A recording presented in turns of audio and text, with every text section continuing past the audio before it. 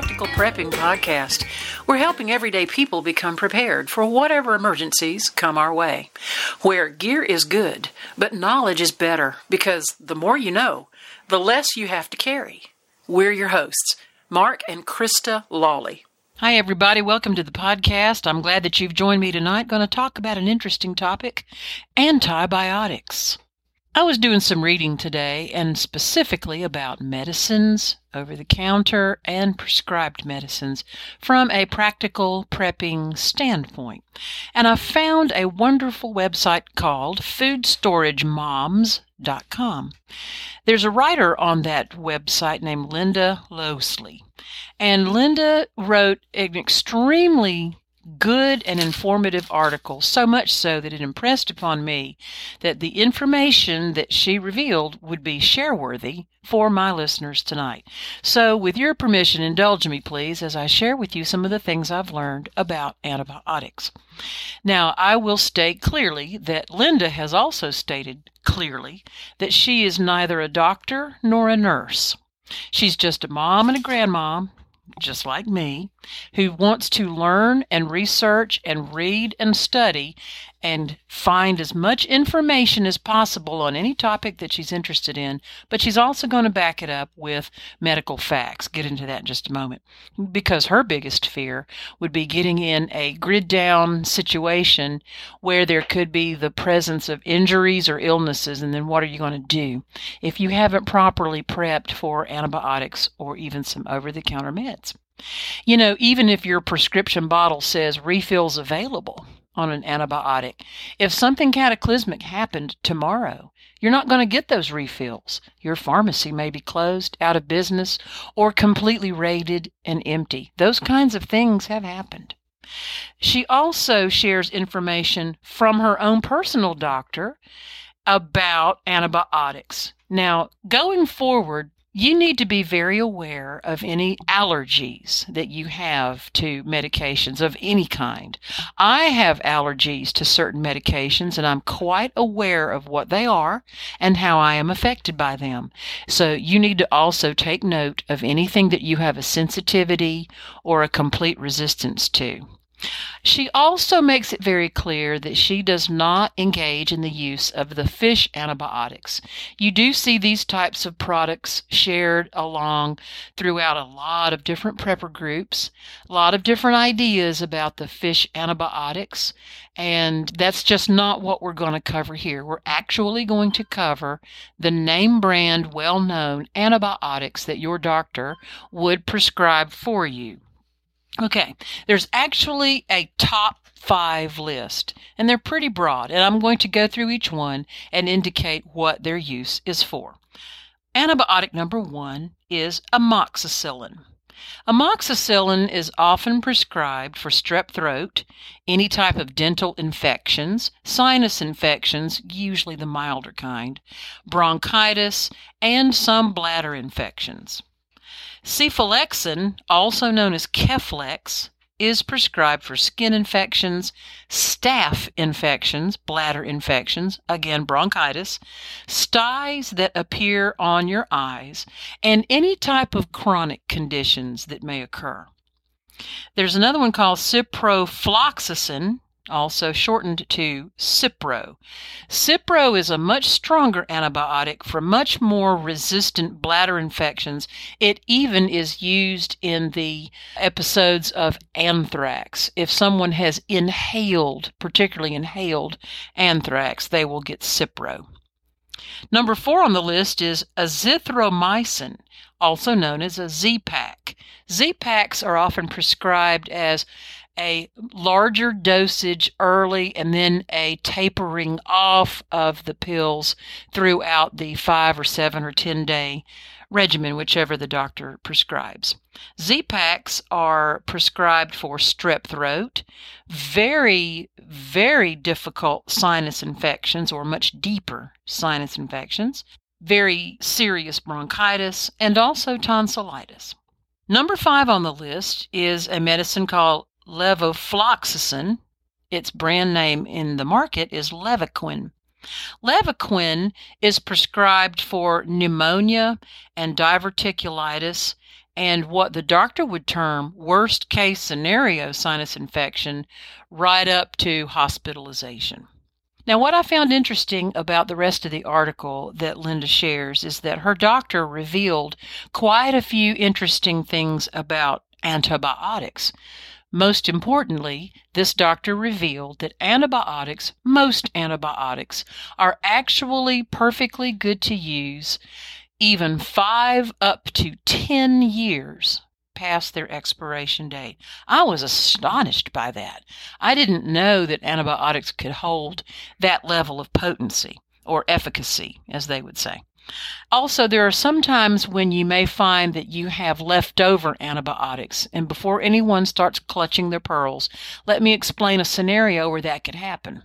You might be prescribed a bottle of pills, maybe 10 antibiotic pills for a 10-day period, or 20 pills, or however many antibiotic capsules or pills you're supposed to take. And let's say on day 3 or 4, your doctor is getting your report from you that nothing's happening. You haven't been affected. He or she may prescribe a different antibiotic, and there you are with the leftover of the first prescription. The second prescription has a full dose, and now you've got those pills. So you may actually wind up with some extra antibiotic that you did not complete because your doctor switched you to a stronger dosage.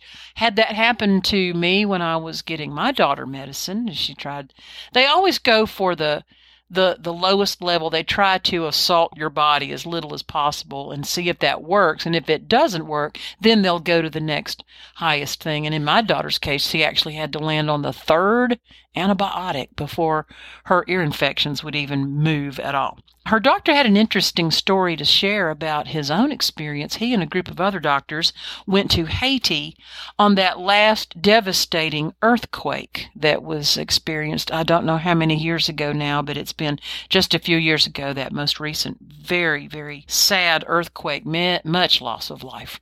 And this group of doctors brought antibiotics with them from America. And as her doctor goes on to state, it's a good thing they did, because the hospital ran out of every antibiotic that they had in their building in one night.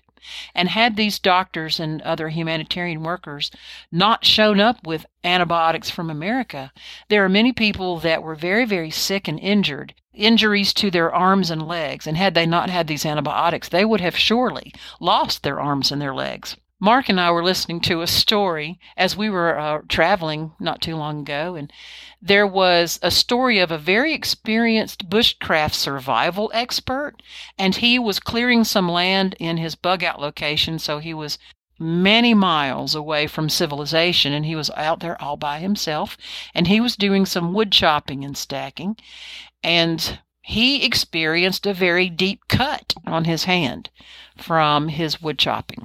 Well, he cleaned it and bound it with some gauze, and that was about all he did. Little did he realize that an infection was setting in, and in a matter of just a very few days, he was an extremely sick individual. And merely cleaning the wound was not attacking the infection that was quickly grabbing hold of his tissues.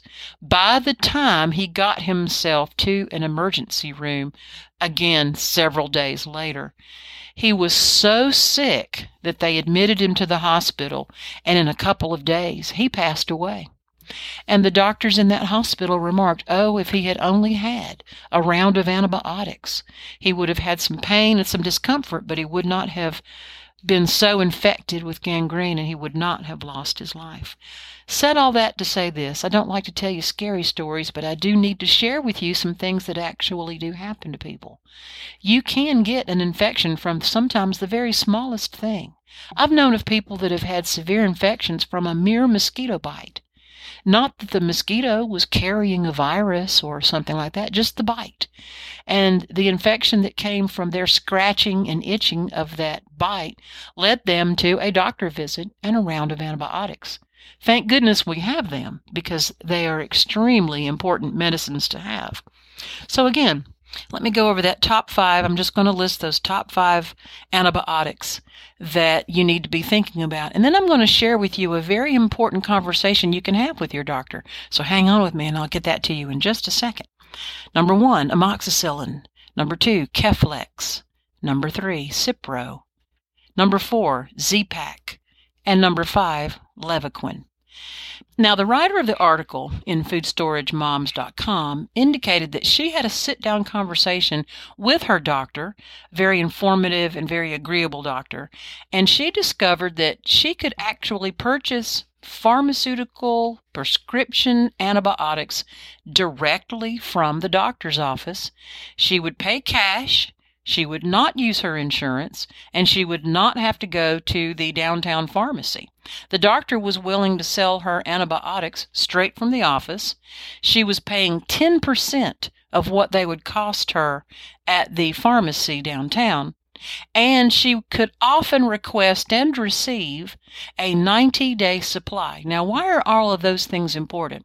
First of all, it's very helpful as a practical prepper to have a doctor that has a very agreeable sense of and common sense notions about medicines and why we need them and why they would be important to have should we be unable to get to a doctor or pharmacy in some sort of a situation. So that's something that you may want to bring up with your doctor. And if I'm just going to be real talk with you here for a second.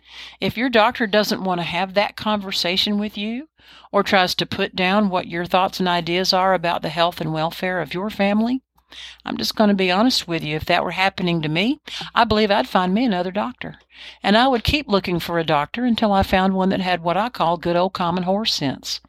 Because a doctor needs to trust you just as much as you need to trust your doctor. Your doctor needs to know that you're not going to be some crackhead out here selling dope on the street. That's not what we're talking about. Your common sense doctor has to respect your common sense as a practical prepper and someone that would want to have proper human-grade prescribed medications for your health, your benefit, and for the health and benefit of those for whom you are responsible. So that's just what I wanted to share with you tonight, a bit of a medical podcast, something to give you some thoughts, something for you to think about when you are doing your practical prepping for your medications. I appreciate the time that you give me to share these things with you. And we do welcome your comments. We do welcome your emails. Hey, we even welcome it if you disagree with us. Please share that with us. You know, we're always trying to research all of our facts and share these with you. And we always want to try to strive to do better. And if we can do better, help us know how that is. And we'll try our very best to do better. You know, stuff can happen, so you need to be prepared. Take care out there, listeners, and we'll see you next time. We hope you've enjoyed the podcast today. Hopefully you've learned something, picked up a tip, or something we said may have triggered a thought that'll help you in your prepping journey. If you haven't already, go ahead and click that subscribe button so you'll never miss an episode, and share it with your friends and family. And remember, stuff happens. Stay prepared.